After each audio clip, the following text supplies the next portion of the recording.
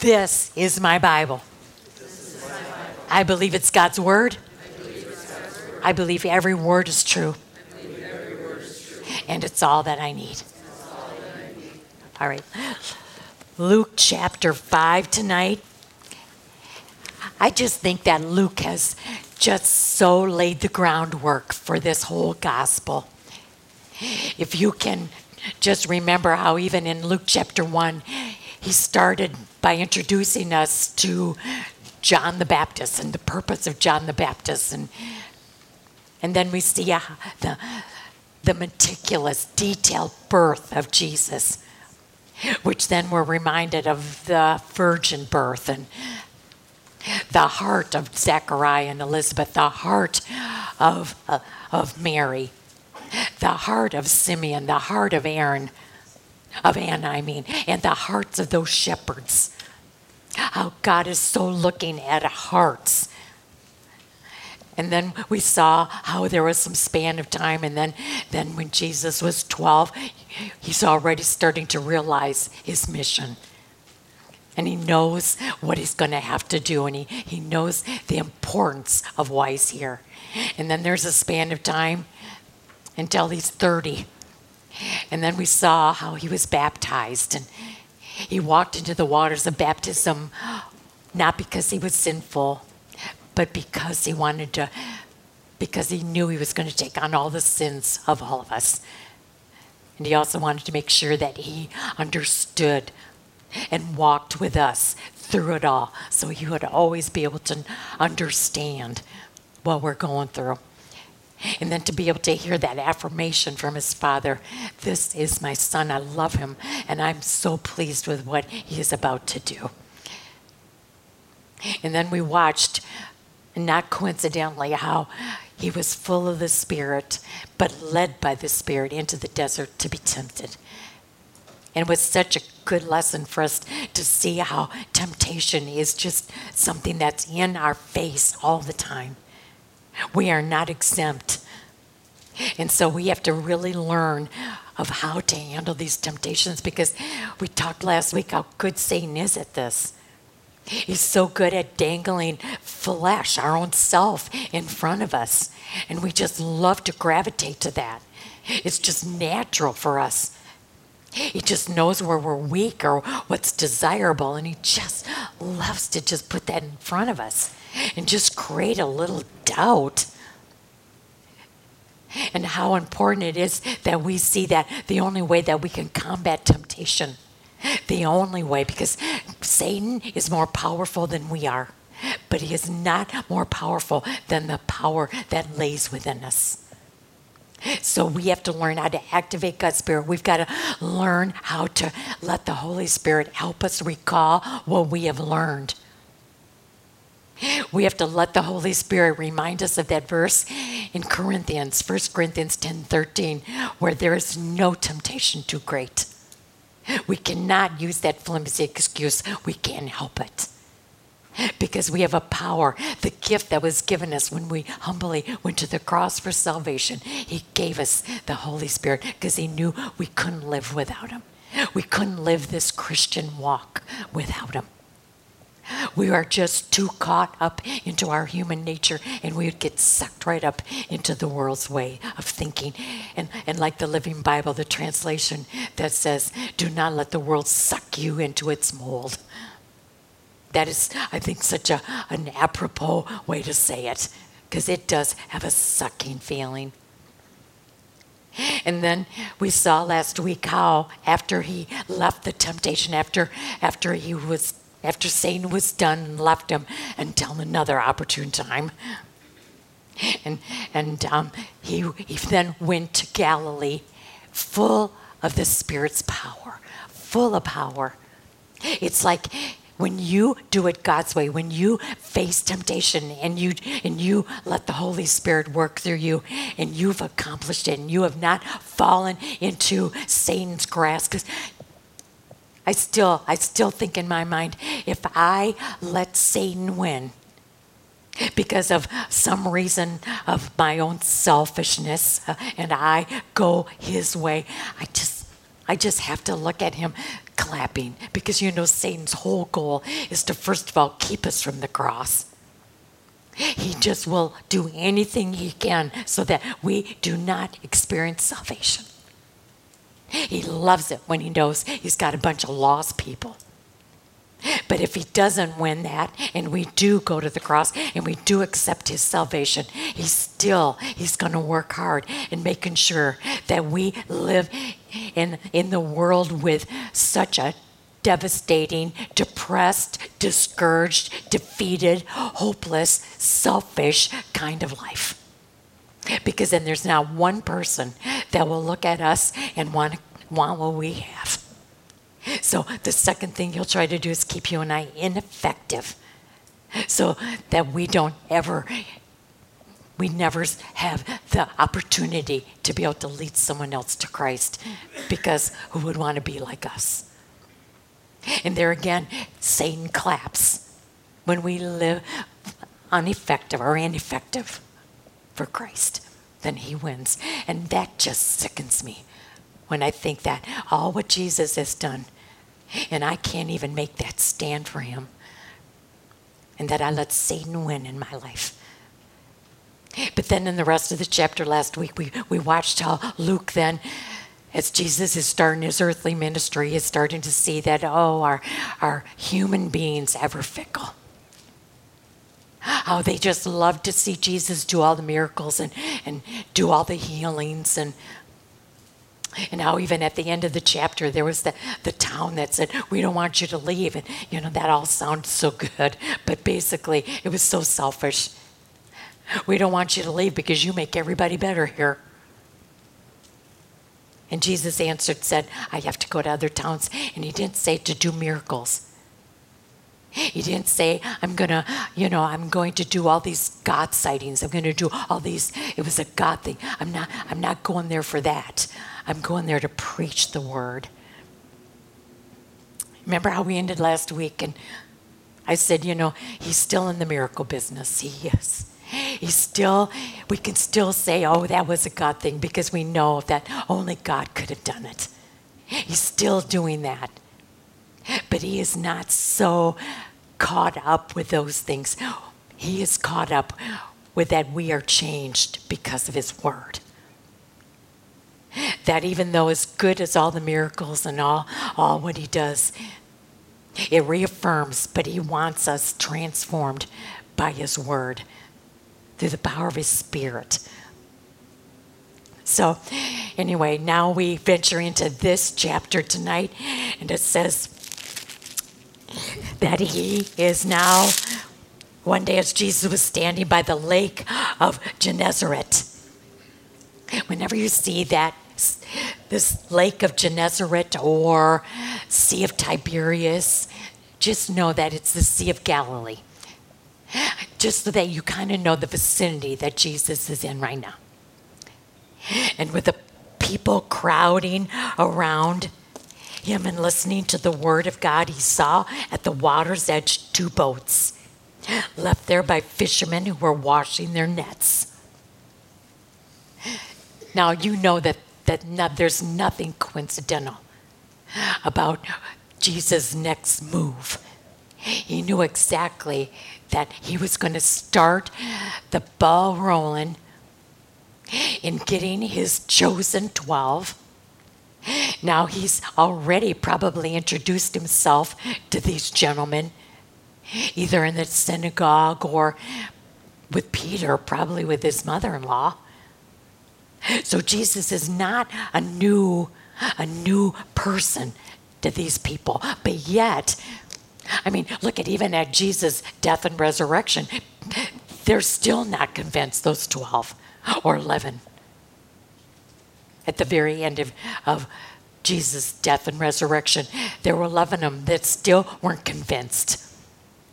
So it took a long time. But you know what? That kind of encouraged me, because I thought, sometimes we think that we're supposed to be transformed in 20 minutes. But he transforms us, our new creation, our new life in Christ. We start seeing more and more vividly as our relationship with him grows. So it is a process.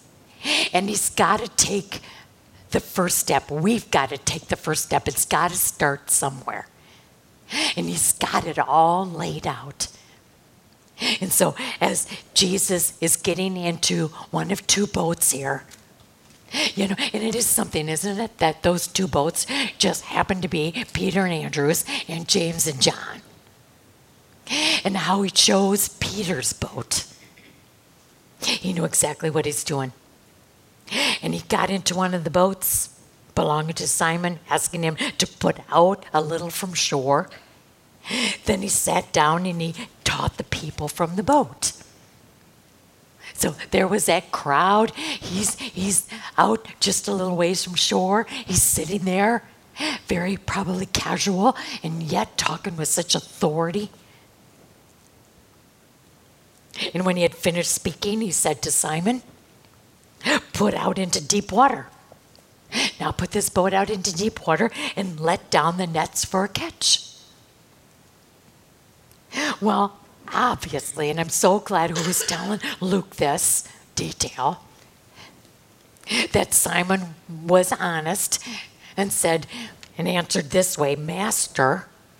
See, that's the start. He knows that Jesus is a master. He knows that he is someone special. To say he's totally convinced that he's God's son, that he's the Messiah, he's the Christ, I don't think so yet. But at least it's a start. And he calls him master.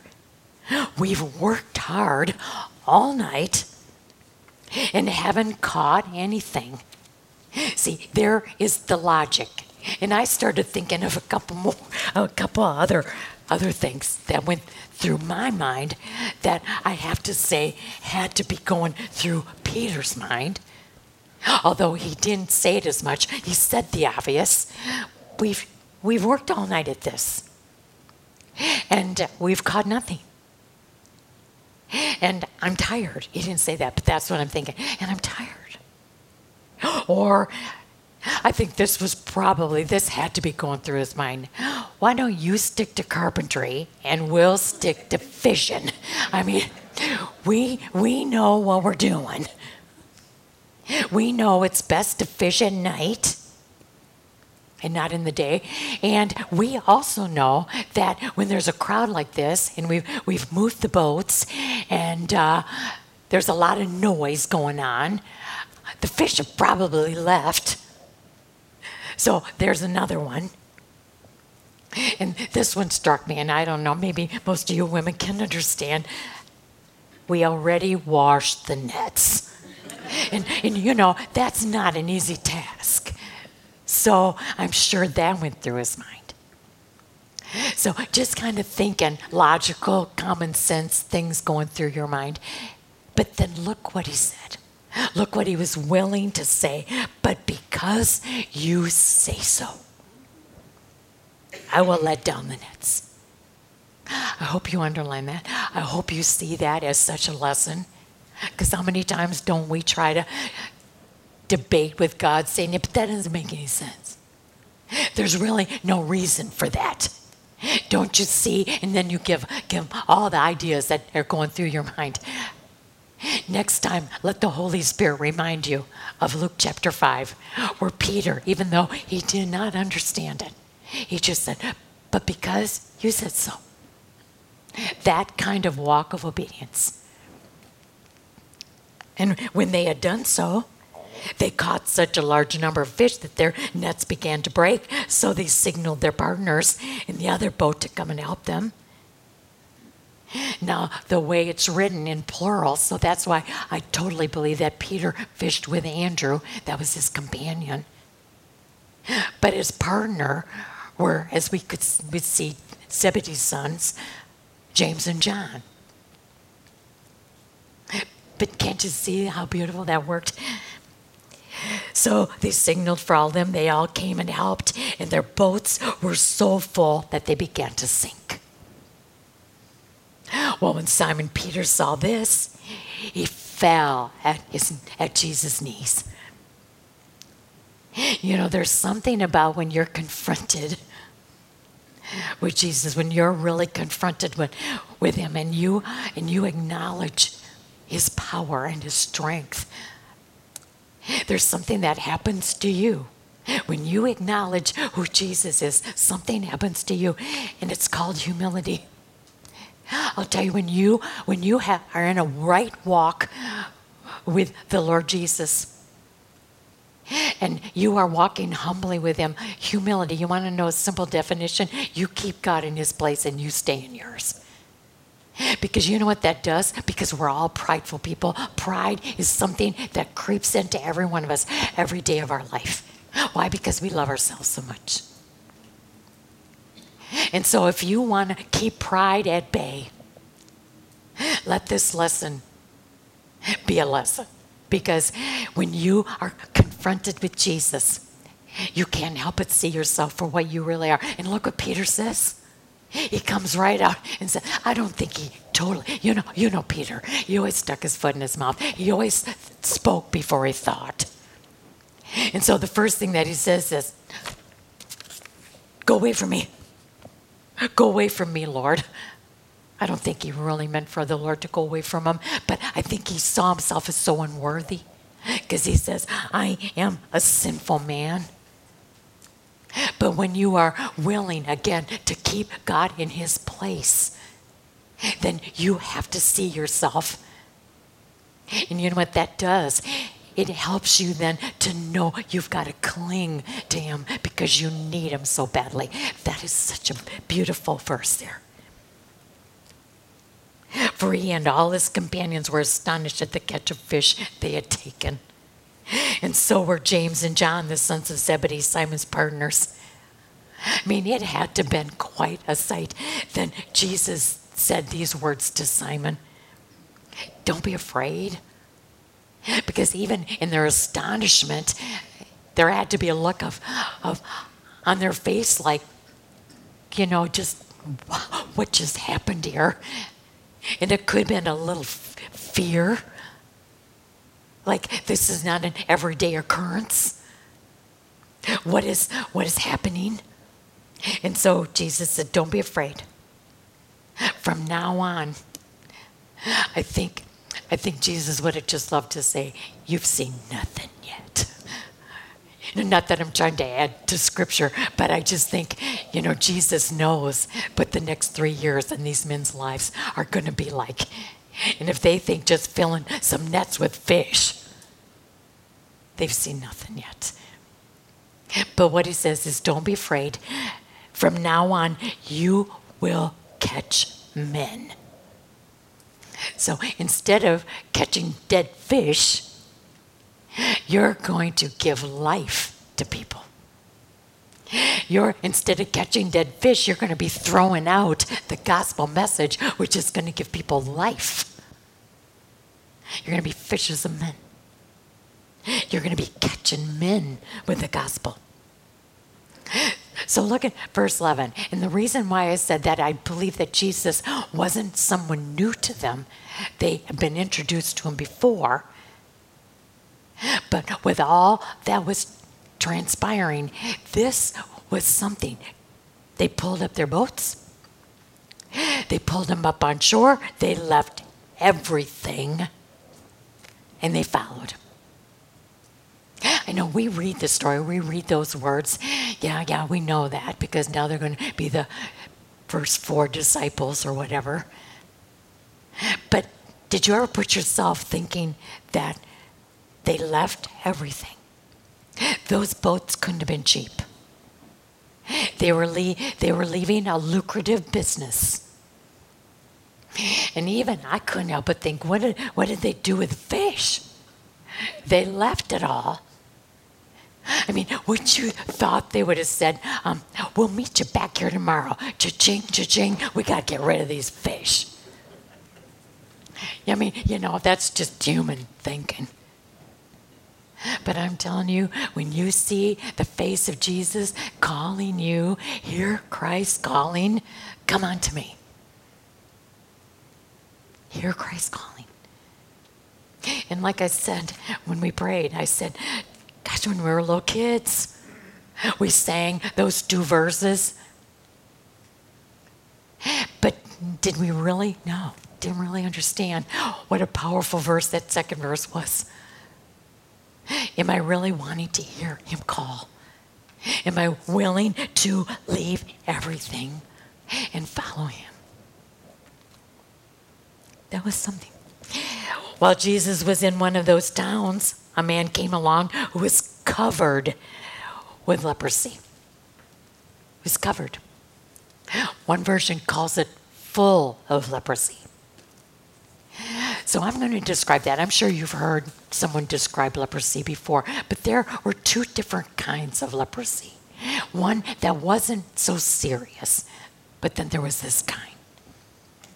And this kind, and that's why I chose this Just As I Am song tonight, well, for many reasons, but that one verse that said, just as I am and waiting not to rid my soul of one dark blot, to thee whose blood can cleanse each spot. Because even the severity of this kind of leprosy started with just one tiny little spot. And the horror, and it comes out of nowhere. So the horror of all of a sudden getting ready one morning and you look and you see that dreaded spot. And then this is what leprosy is, because then it starts eating the flesh. And it goes after first the extensions. So hands and feet, arms and legs. And it eats it. And I don't mean to sound gross, but I want you to see just how sad this story is. And it eats away until you have stubs. You literally just have stubs. And then it goes after ears. It eats your ears off. And it eats your nose off. There was nothing more dreaded other than a dead body than this leprosy. They could not touch a dead body. But this was almost as bad. In fact, Jewish law would not allow anyone to get within 6 feet of a leper. Now, at first I thought, well, that isn't so bad. 6 feet is not that bad. For me to Pearl, that's not that bad. But oh, come on. When you want to hug your spouse, or when you want to hug your kids, or you want to get close to somebody and you can't, you got to be set apart from the people that you love. And then, get this, and then if the wind is blowing, then you've got to stay 150 feet away. I mean, this is just a living death. I don't know how else to say it. And not only was it so physically horrible, it had the same kind of stigma similar to what Elizabeth went through. The judgment of people.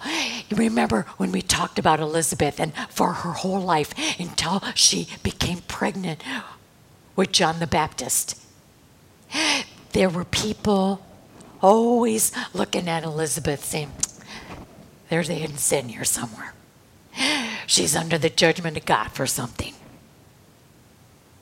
And she had to live with that.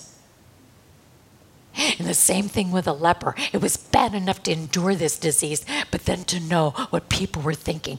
And because they believed so fully that it was a judgment of God of some type, they purposely then did not want to get near them. There was no compassion. There was no mercy. What a terrible way to live. They were scorned. They were despised. And this man had nowhere else to go. Except, you know what I think? Because he knew. He called him Lord. He had to be experiencing God's Spirit, because there isn't anyone in their own power that relinquishes their own self. I mean, look at this leper. He comes to Jesus with his face to the ground, Didn't you think, hey, I just read that. I just read that a few verses before. See, when you're confronted with Jesus, look at the humility, whether it was Peter or whether it was this leper. His face is to the ground. Lord, if you are willing. I know you can. I know you can make me clean.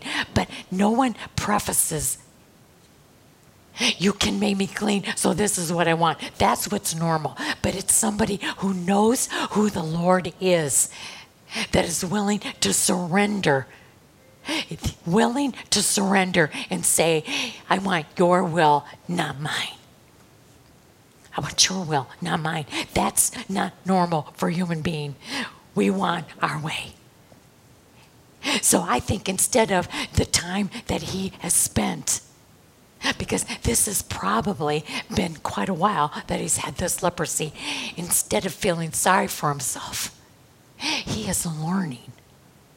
He is willing to hear what Jesus is teaching.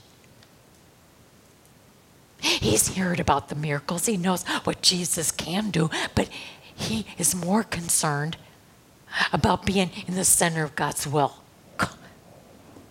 Put a star by that. That's another big lesson for you and I. Are we willing to put ourselves aside and want God's will in our life? But oh, Jesus saw his heart. See, this is the whole thing about, I think, what Luke is trying to teach us from the beginning. Jesus can see people's hearts, and that's who he chooses to use. I mean, remember last week when he's talking to his hometown and said, you know, there are so many widows in Israel, but God sent Elijah to Sidon, a pagan, terrible, Gentile place, and says to the widow, take your last little bit and give it to me. Oh, your oil and your flour will never run out. Well, that is not realistic, but look what she did. She did it. Or look what Elisha, he used this example. There were many lepers in Israel, but no, God called Elisha to go to Syria, another pagan place. Why would he go there to that Gentile and tell Naaman to go dip yourself 7 times in that dirty water? And Naaman, being quite a prestigious man, could have said, I don't think so. But he did it. See, God can see hearts. He's not impressed with prestige and that exterior and what you made of yourself. He sees your heart condition. This is what Luke is trying to say. This man's heart, oh, he couldn't have looked worse. I bet he just looked downright. I bet you could hardly stand to look at him. But Jesus could look beyond that because he saw this man's heart. And so he said, I am willing. Be clean. And immediately, the leprosy left him. And then Jesus ordered him. This wasn't a suggestion. He ordered him, do not tell anyone, but go show yourself to the priests and offer sacrifices that Moses commanded for your cleansing. So Jesus was very concerned that he is working at this whole new way. But he said, no, don't, because where would this leper go? If Jesus hadn't ordered him, where would he go first? Home. Of course he'd go home. And he'd probably shout to everybody on the way. But Jesus ordered him to follow protocol, this is what the rules are. Go to the temple. Go to the priest, because they're the ones that are in charge of making sure that you are cleansed, and then we'll issue you back into society. Follow the rules. But I didn't realize until I looked at that word and he said sacrifices. Go and follow the sacrifices. And then as I studied it, there were two sacrifices that a leper had to do. The first one was he had to sacrifice 2 living, clean birds. But he couldn't just use any kind of wood. It had to be cedar wood, along with hyssop and with hyssop and with scarlet. That was it. Forgot that word. And the reason I probably forgot is because, this wasn't easy. I don't know if at the temple they got a little grocery store or what. I don't think so. So this leper has got to find, because it's very precise in Leviticus 14. It's very precise. 2 clean birds, cedar wood, with scarlet and hyssop. Okay, then the second sacrifice, you have to sacrifice 2 male lambs, 1 female lamb, and 3/10 deals of flour and 1 log of oil. Now, where are you going to get all that? That's going to take some time. So those 2 sacrifices, Jesus said, this is what I want you to do. Follow the protocol, follow the rules. And then the reason I didn't say the finish of that verse is because because God knows this is going to be so used. This story is going to be so used. And look what Jesus says to him. He says, follow the rules, follow the protocol as a testimony to them. To who? The priests. Can you imagine? Testimonies are so powerful because they're your story, they're my story, and you can tell it because you experienced it. It's your story. Can you imagine the questions that those priests had? How did this happen? And what an opportunity for this man to be able to say, he's my Lord. And I was willing to submit to his will. But I knew that he could because I know who he is. What a testimony. See, God is using this. Yet, verse 15, the news about him spread all the more, so the crowds of people come to hear him, to be healed of their sicknesses. Before we read verse 16, I looked at that verse 15 after doing last week's lesson and knowing that the people are just so caught up with Jesus because he's making them happy and comfortable. He's making everything better. And Jesus can see their hearts, and it must break his heart. In fact, I know Jesus never sinned, but it had to frustrate him sometime. Like, how come they're not seeing me? How come they can't see through these miracles? Why can't they remember the scriptures that they claim to know so well and see that it's me? I'm sure that it was very difficult for him. And then we read verse 16. Jesus often withdrew to lonely places and prayed. Again, another lesson, another star. When life starts to overpower you, when someone starts to exasperate you, when you're to the pulling out your hair stage, when you just can't get them to understand you, when you're to that point, Jesus shows us exactly what to do. And he says, withdraw to a lonely, secluded place and pray. I think that's why we're taught to go into our prayer closet And that's just very simple. It's go to a place where there's no distractions. Go to a place where that you can't. In fact, I was talking this morning to somebody about that. I said, we are so pitiful because, we go to a place that's secluded and that's quiet. We turn the TV off or the radio off, but we keep our phone just in arm's reach right there because in case someone needs us.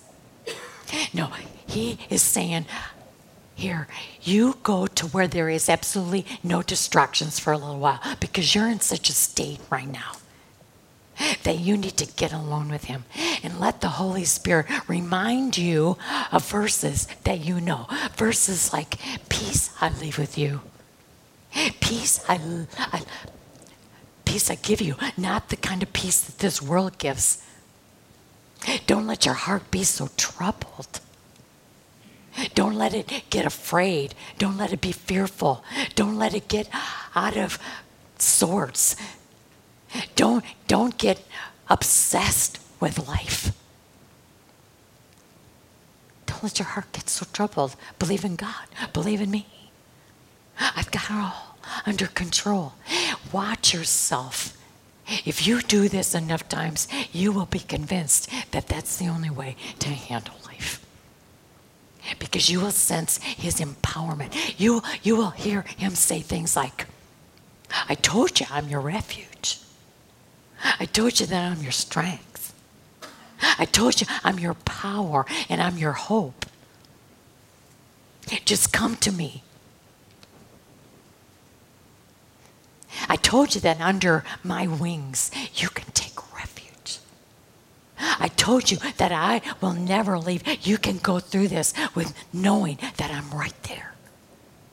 He feeds you with this truth. You'll walk out of your closet, I guarantee you, empowered and strengthened and ready to face what you've got to face. And your circumstances might not change, but he just changed you. And I think Jesus, even though he was sinless, he was 100% man. And I think that's why Luke puts this detail in there for our benefit, but also to remind us that Jesus knew what he needed. He needed to stay clinging to his Father. One day as he was teaching, Pharisees and teachers of the law who had come from every village of Galilee and from Judea and Jerusalem, they were all sitting there. And the power of the Lord was present for him to heal the sick. I have known this story like you for years and years and years. I never saw it till this week.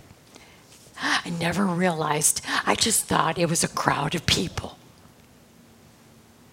That this paralytic, they couldn't get him through because the crowd was so great. Now, yes, the crowd was great, but look who the crowd is made up with. Not your everyday people. With the religious rulers, the rabbis from all over Galilee, Judea, and Jerusalem. So, yes, there was a crowd, but can you imagine looking at that crowd of crabby men, legalistic, self-righteous, who were trying, and we know that the majority of these men took Jesus all the way to the cross. They could not, they would not accept him for what he was. So they were problems from him to him from the start, and he has got a crowd of them. And yet, does he back away? Is he intimidated by him? I mean, it's really hard. I mean, even as a performer, it was so hard when I would look at different audiences. And it was so hard when you could tell that the majority of them were just such spoiled church people. Because it's just like they crossed their arms and said, now try to bless me. I mean, it just was written on their face. And this kind of audience is not an easy audience. And yet Jesus is so ready because he's under the power of God, and he's been given the power not only to preach with authority and confidence, but he knows what's going to happen. And he's got the power to be able to heal this man, forgive his sins. So, some men came carrying this paralytic. And yeah, we've heard sermons on this, and yeah, those men, and we see Jesus even say because of their faith. I mean, these men took off a day of work. They carried this dead weight from who knows where. They get to this house. Now, wouldn't you think that you would get to a crowd like this and they would see, this is why you can't help but see the hearts of this crowd. Because wouldn't you think that when they saw this special needs man and these other men trying to carry him, when you see somebody with special needs, don't you back away? You see a wheelchair, don't you open a door? I mean, that's just compassion. You just do it. See, look at these guys. I don't care if those guys would have said, excuse me, 1,000 times if one of them would have moved. I think they took one look at that crowd and said, you know what? We better go around the house. And the way houses were built in Israel is that they used the roof a lot. So they always built a stairway on the outside of the house. So these guys are no dummies either. They get this paralytic up on the roof. They know how roofs are made. They know that they're made out of thatch and dirt and tiles, and it's done precisely over beams, so they know just how to cut.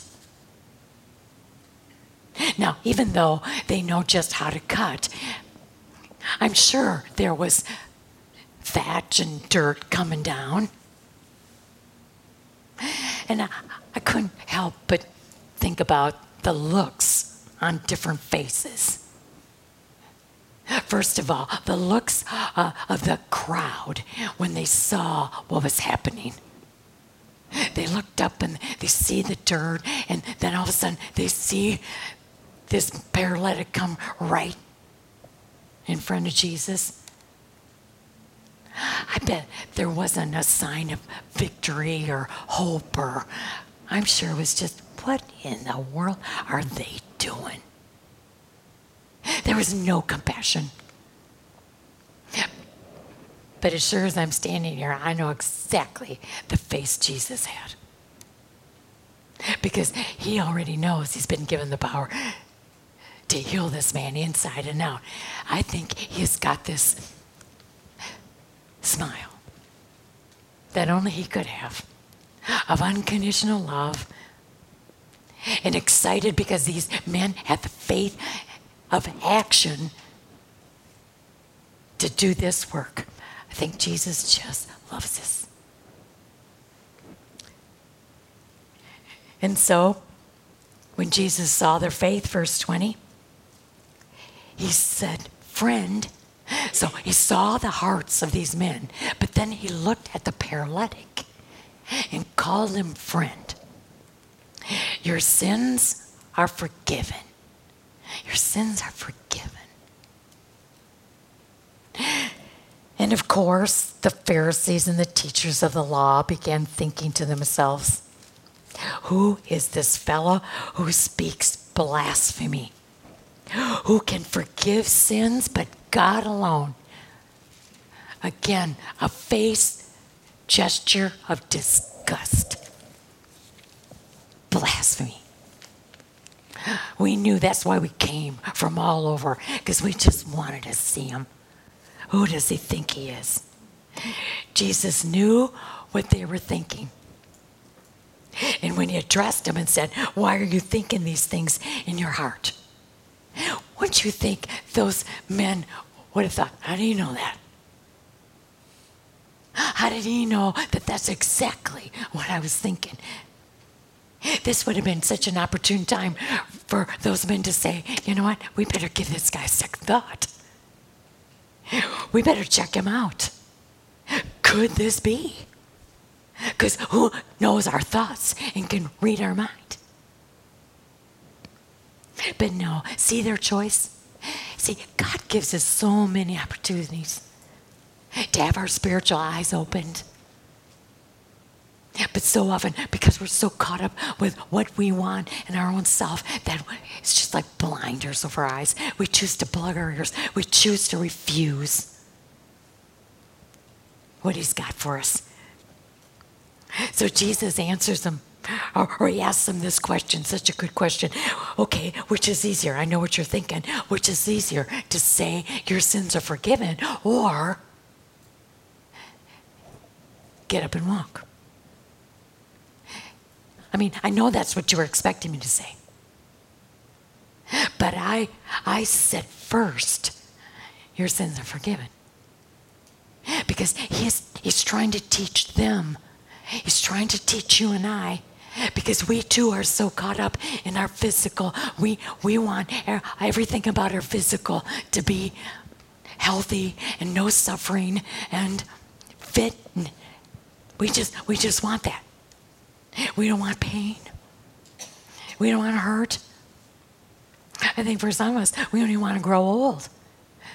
We don't want those aches and pains. We don't want to hear those disease names.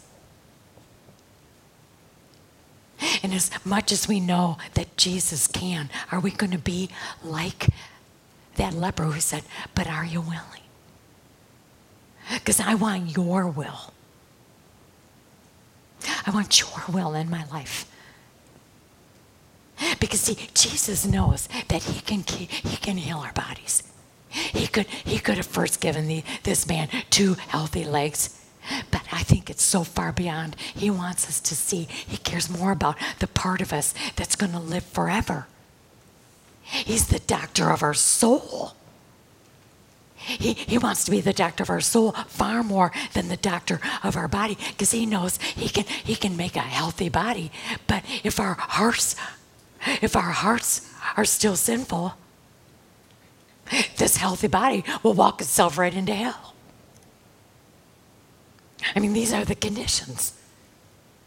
So he says to this man, your sins are forgiven. And I can't help but go back to James chapter 5, this chapter that we read, that remember, this is Jesus' half-brother.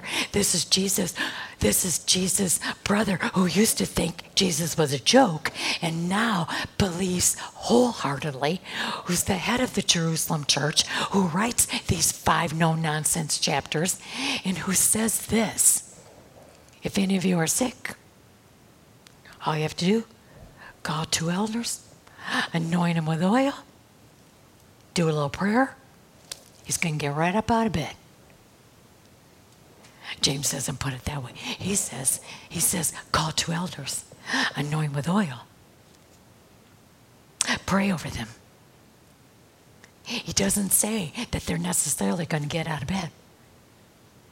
Because see, James, he's so convinced now that we are supposed to be reading God's word under the power of God's Spirit instead of just reading it with our physical eyes, that we go beyond, because our natural human desire is to just, that verse means if I just follow the instructions, then I will be healed. Well, that's why people are so deluded nowadays. There's so many Christians who are biblically illiterate, who do not understand the power of God's Spirit in God's Word. Even Christians are thinking, hey, how come you did it for so-and-so and you didn't do it for me? How come sometimes God's answer is no? How come sometimes his answer is wait? And sometimes we've got to see the whole passage through different eyes, because we've talked about this. What is our greatest sickness? What's even greater than cancer? What's even greater than mental illness? What's even greater than Alzheimer's? What's greater? And that's our sin. And that's what Jesus is concerned about healing us. so that he can heal our soul, so then we can live with him forevermore. He's the doctor of our soul. That's what he cares about. I wrote down a couple things about him being the doctor of our soul. I want a whole change of mind on this whole subject. Because you know what I believe real healing is? Is when two spiritual people, two elders, that means somebody who's maybe more spiritually mature than you are, who is going to dare come to you and tell you what you need to hear more than what you want to hear. This person is going to put their arm around you and say to you, let's hear what God has to say. Let's hear about his will and his plan and his purpose. And that his will is good, it's pleasing, and it's perfect. That his timing is perfect. And that he's got our days numbered. And he knows every hair on our head. So he knows exactly what's going on here. And he knows exactly, perfectly, how to answer this. He knows that you might not like a no answer, but he knows that this no answer is a part of his plan for unbeknownst to us sometime.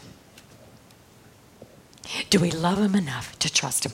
And if those two elders, an anoint, which is a symbol of God's Spirit, and that sick person is willing to say, your will be done. Remember, we've talked about this. What should we preface our requests with? Either with what the leper said, if you are willing, this is what I'd like, because I know you can. Or end your prayer by saying, this is my request, but not my will, but yours be done. That's what we're taught to pray. And sometimes we need two spiritually mature people to come alongside of us with their arm around us, loving us, but saying what we need to hear. Trust him. Trust everything about him. And when that sick person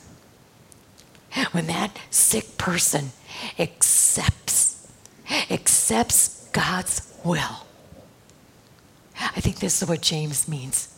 And you will be healed. That's the ultimate healing, when you give God free will in your life. And you allow him to use you in life or in death. That is complete healing. And he does it. And that's what the doctor of our soul. So these little simple things that I said about what does the doctor of our soul do? Well, he says, you don't even need an appointment. You can come to me anytime. You can come to me about anything. Another thing the doctor of our soul says, I know how to make the right diagnosis every time. The doctor of our soul knows when we've gone off track, and not only for our salvation does he love to be the doctor of our soul, but when we veered off course, when there gets to be a crack in our armor and self has gotten in, and all of a sudden worry and panic and hopelessness and defeat start sneaking in, the doctor of our soul says, I know the diagnosis here, and it's called self, and we've got to get rid of it. And then the doctor of our soul, he knows the complete cure for it. And I'm telling you, if you think you have to go to the cross just once, if you just go to the cross for your salvation, great. But let me tell you, that cross is there for you to go to anytime you want, because the doctor of your soul is always there, waiting for you. And he is ready to cure you every time. To get self out of there, so that you could get back on track with him. And then I couldn't help but put this down. And he pays for the whole thing himself. Yeah, Doesn't even charge you. Doesn't even send you a bill, an itemized bill. Can you imagine that itemized bill? No, he paid it all. He paid it all himself.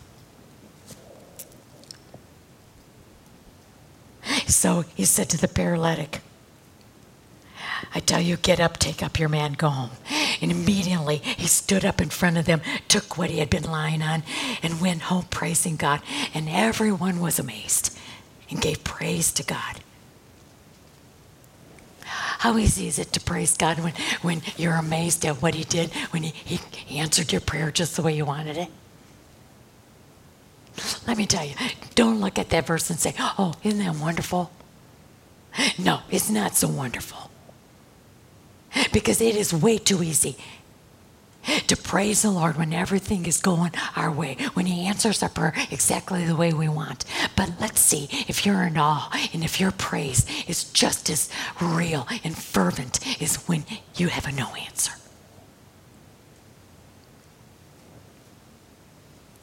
Look, it's so easy to praise him when you're filled with awe and you've seen remarkable things. He's remarkable. He's a remarkable God. But sometimes he disappoints. Sometimes it's not what you wanted. I think Luke wrote that in there. Because human nature is fickle, and even Christians can be fickle. Are we willing to look at his remarkable things? His remarkable answer, and it was no.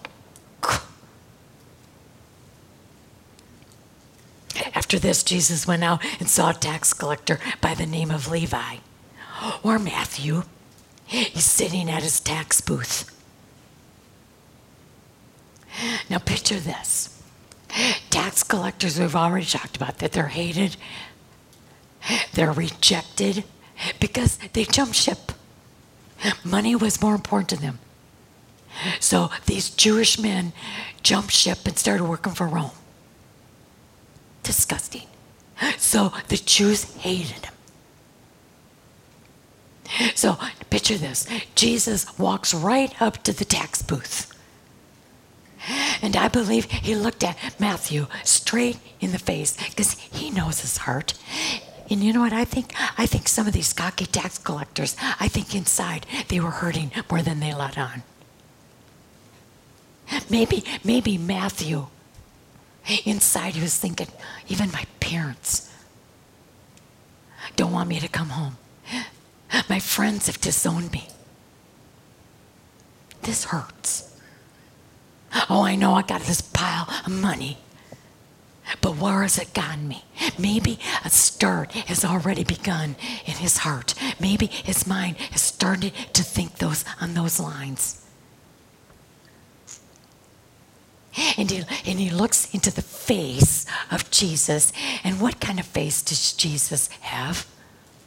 Now remember, Levi, Matthew, he's been hated. He's been rejected and pushed away. Jesus is just the opposite. Jesus says, I take you just as you are. That unconditional love, that look of compassion and acceptance. Because all Jesus said was, follow me. And Levi got up, left everything, and followed him. Left his pile of money.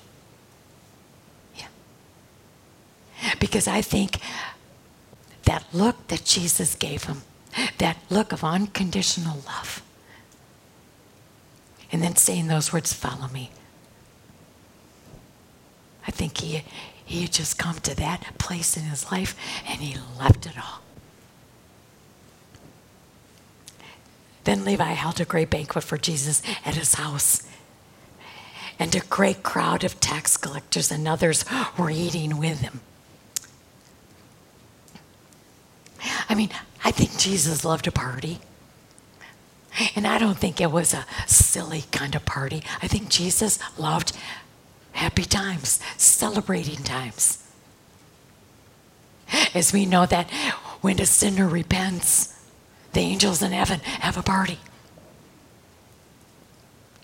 And so Jesus, when Levi wants to have this party for all of his friends, Jesus says, oh yeah, I want to come, because this is going to be such an opportunity for Matthew to be able to share with them what happened.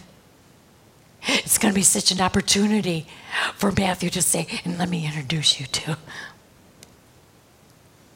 And because he's standing right there in front of them, they see what's happened to Matthew.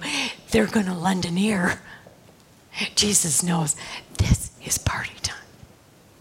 This is great.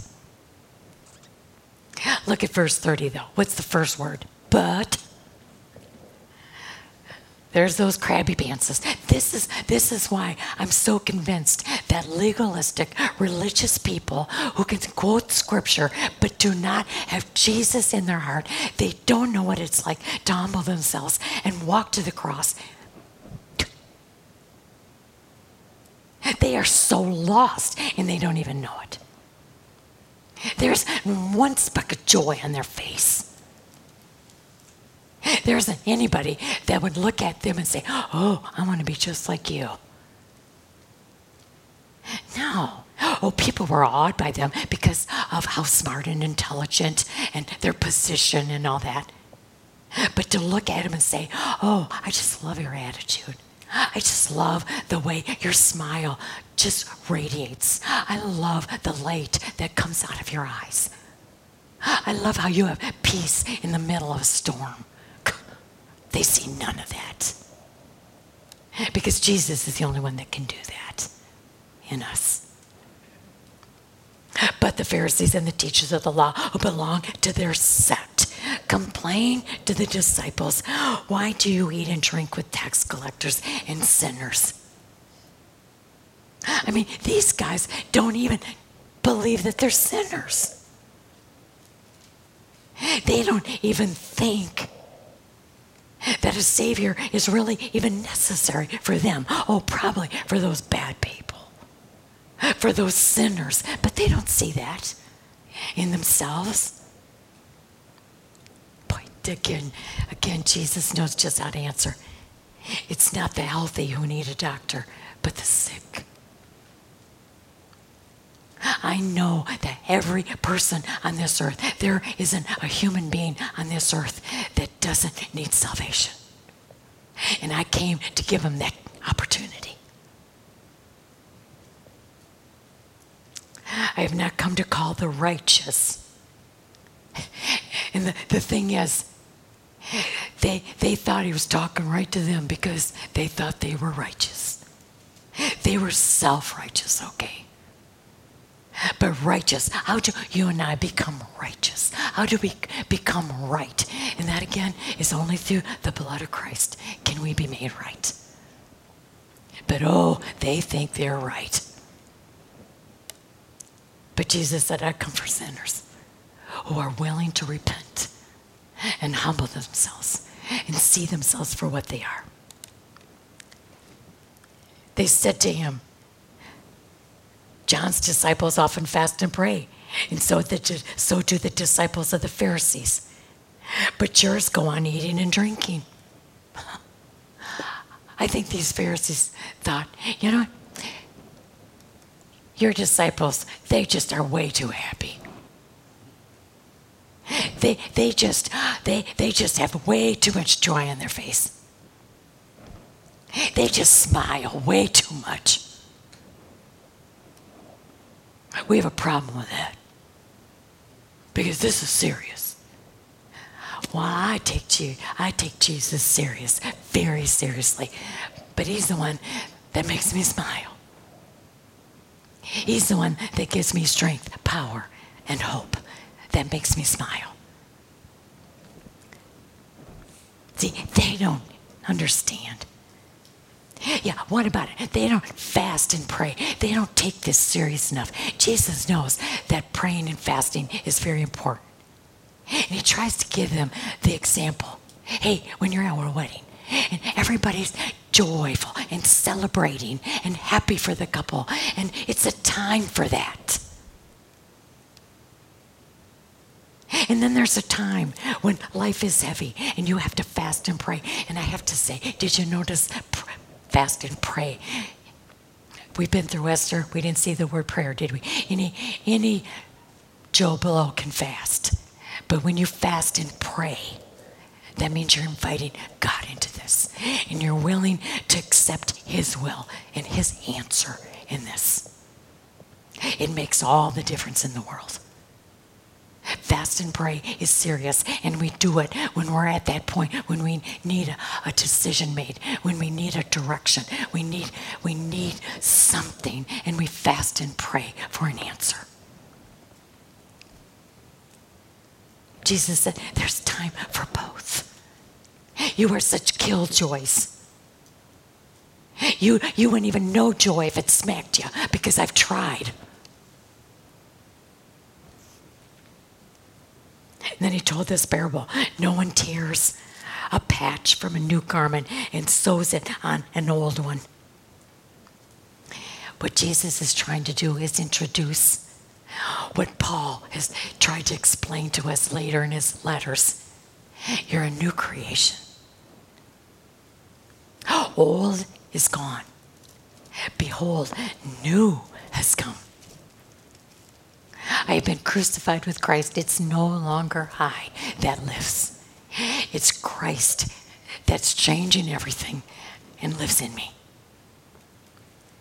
Those are the words that make perfect sense to what Jesus is trying to say. You can't still follow the old ways of doing it because I fulfilled it all. The whole Old Testament, the whole Leviticus and Mosaic law was all for you to hold on to until Jesus came. So now that he's here, and he's pretty much going to say, it's okay. I'm not destroying the old way. I'm just fulfilling the old way and making it all new. See, it sounds so much better, doesn't it? Because when you think of, he's destroying, I think that's why people say, I don't like to study the Old Testament because that's all gone. No, it's not. But we know that the New Testament is Jesus proving he fulfilled the old. But don't you just love to go back in the old and just see how all the prophecies and all the promises of God just happened exactly the way he said. So he didn't destroy that. He just fulfilled it. And that's why he says that no one tears a patch for a new garment, sews it on the old one. If he does, he will have torn the new garment, and the patch from the new will not match the old. And no one pours new wine into old wineskins. If he does, the new wine will burst the skins, the wine will run out, and the wineskins will be ruined. No, new wine must be poured into new wineskins. When you're a new creature in Christ, when you've walked away from the cross, and you start opening your Bible, I guarantee you, this is going to be all new to you. Words, because now you've been given his Spirit that will take these same words that you've probably read for years. And now the Holy Spirit is going to give you spiritual eyes, spiritual ears, and you're going to hear your Savior continuously talking to you and teaching you. See, you can't do that with the old you. It's the new you. But then he adds this as he closes this chapter. And no one, after drinking old wine, wants the new, for he says the old is better. I had to really think about that because I thought, now, did you just cancel out what you just said? That the old really is better. And then I thought, that is so typical of human nature. Especially as we grow older, don't we love to say, but I don't want to change. I like it the old way. It's just so easy. I get it. I understand that. And we get stuck in the old way. Jesus knows us. He knows what we're thinking.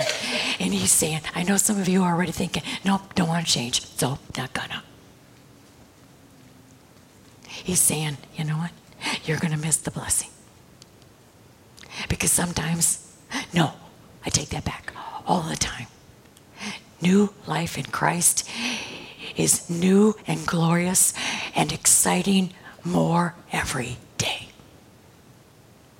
Because as you open up the scriptures and under the power of God's Spirit, you now can see and hear what you have never heard and seen. So that means now you can be what you never were before. Maybe it's like this. It's like a simple little acorn. An acorn that so often we pass off is what those squirrels need to stuff into their cheeks for winter. Or we look at a bunch of acorns on grass and we think, oh, such a problem. Got to get those acorns up. And why? Because an acorn will turn into a big, strong, mighty oak tree. So even though we lose the acorn, we gain the glorious new tree. The tree that, when it grows big and strong, will not falter, will not crumble when the storms come. So just look at this simple acorn and say, you know what? I'd lose an acorn any day to gain this. And that's the way we lose the old self and gain the new. And there's no comparison.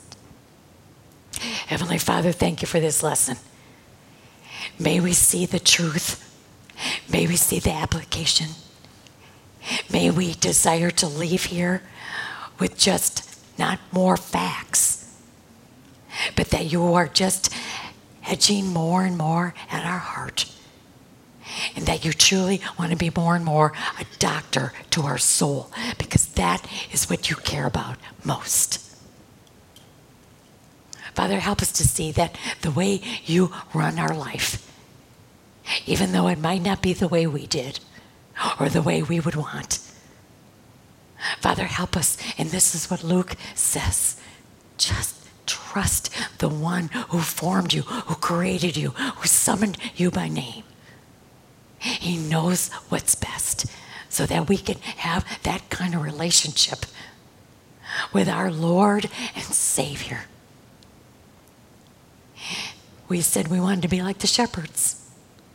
Now we say we want to be like the leper. Father, how you use people who probably in the world's eyes do not matter at all. And yet you can see a heart. May we have that kind of heart that you can use. In Jesus' name, amen.